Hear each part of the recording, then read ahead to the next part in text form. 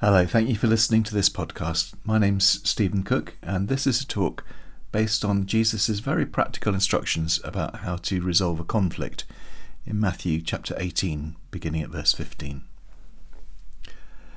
When human beings live together, work together, or belong to the same organisation, conflicts will happen.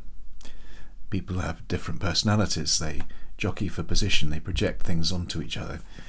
They see each other as threats, or sometimes they just plain don't like each other. If you've got a bunch of people who are all really getting on really well and there's never a problem, it's probably because they've chosen each other and frozen out or excluded the people they don't like. Conflict is normal. It can even be healthy and creative if it's dealt with in the right way.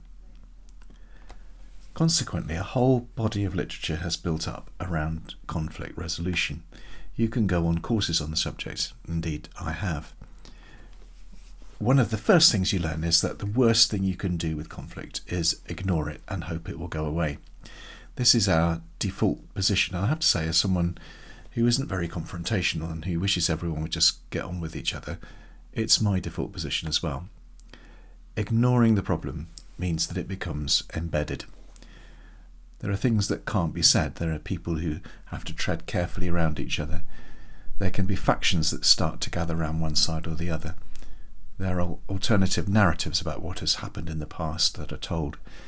Sometimes it even gets to the point where no one can remember what the original dispute was about, but the effects are there still. Every church knows this. Everyone, not just vicars, who has ever been in a position of responsibility in a church knows it. The early church knew it, and that was why Matthew records these words of Jesus as he gave a pattern for conflict resolution. And there are 4 stages. Number 1, talk to the person who has offended you. Most conflicts can be resolved at this stage if they are caught early, when there is the first perceived slight, when offence is caused or taken, when someone lets you down or shuts you out. If it's dealt with early and in person, not only can conflict be avoided, but friendships can be formed. I can think of times when my relationship with someone else was moved onto a whole new level when a conflict was addressed. So if someone does something which offends you, tell them. If you feel angry, it's best to wait until you're in control of yourself and you can say, "When you did this, I felt." It's important for it to be an adult-to-adult conversation. You're not talking down to them and telling them off. You're not talking up to them. You are 2 human beings resolving an issue which neither of you wants to be a problem. And just a little aside here, emails did not exist in Jesus' time, but if they had, I feel certain he would have not advocated emailing the person who offended you. I will say from long and painful experience in an area where I've made mistakes myself, emails are terrible when it comes to conflict resolution. Emails are good for exchanging information, arranging meetings, etc. But angry emails never achieve anything. And the same goes for Facebook posts or even the old-fashioned letter. If someone has offended you, speak to them. At the very least on the phone, but if at all possible, face to face. They will respect you for it, and the matter is far, far more likely to be resolved. If that doesn't work, we move to stage 2. Take some people with you. This stage is sometimes called arbitration. 2 people may not be able to see eye to eye because they're so wrapped up in their own version of events and only able to understand things from their own perspective. A third party may be able to interpret what's going on, to hold up a mirror to each side so they can understand how they're coming across and maybe identify a way in which both can feel they've been heard. Being an arbitrator is a skill you can learn, and some people do it for a living. But we all know there are some people who just have this as a gift. And that may be you. And if it is, it's something you bring into the church fellowship. If you're aware of a tension, perhaps you can do something to resolve it. Blessed are the peacemakers, said Jesus, for they shall be called the children of God. But in any case, if stage 1 doesn't work, you've talked to the person and they've refused to engage or they've doubled down on their position, you shouldn't ignore it. You should try stage 2. Insist on arbitration. I've seen stage 1 in operation many times, and I've known stage 2 happen quite a few times, and I would say that if it's done carefully and sensitively, 95% of conflicts can be resolved in this way. But there is a stage 3. If you've tried stage 1 and stage 2 and neither have worked, then the matter needs to be put before the church. The church body, in the case of the COV, the PCC, needs to acknowledge that there is a dispute between two of its members and rule on the matter. Rather than just ignoring it because it's too difficult, the matter should be discussed and a decision made about a way forward. Let's take a trivial thing, which I've actually known happen. Suppose there is a dispute about what sort of coffee should be served after church. One person thinks it should be fair trade, and another thinks that that's all a lot of nonsense and Nescafe is perfectly good and cheaper. They've talked and failed to agree. The person organising the rota has been called in and there's still no agreement.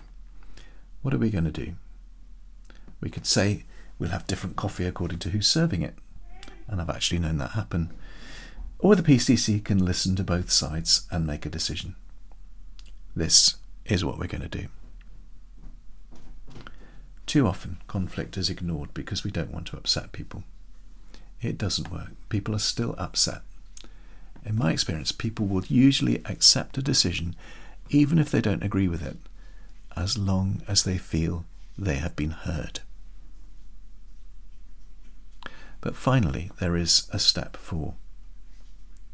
If 1-to-1 has failed, if arbitration has failed, if the church has come to a decision and one of the parties won't accept it, then there comes a point when the person has to be told that this is a condition of belonging. You don't want to exclude anyone, you don't want anyone to feel unwanted or shut out, but there are some behaviours that can't be tolerated. And where someone is being divisive or abusive or behaving in a way which can't be resolved, then there comes a point where they have to be told that there isn't a place for them here. And even at this point, you hope that they may see the error of their ways, that perhaps a time outside the fellowship may help them to see things in perspective. But even if that doesn't happen, you have done what you can to resolve the matter, and now it's up to them. Jesus ends this passage by saying, "Truly I tell you, whatever you bind on earth will be bound in heaven. Whatever you loose on earth will be loosed in heaven." Again, truly I tell you that if 2 of you on earth agree about anything they ask for, it will be done for them by my Father in heaven. For where 2 or 3 gather in my name, there I am with them. So 3 things from that. God has given us, as the church, authority to resolve these matters. Agreement matters. Unresolved disagreement matters. Agreement is empowering. Disagreement is disabling. Where 2 or 3 gather, we often quote that to remind ourselves that all our meetings with each other are also meetings with God, who is there with us. But I noticed for the first time this week that he says it in the context of resolving conflict.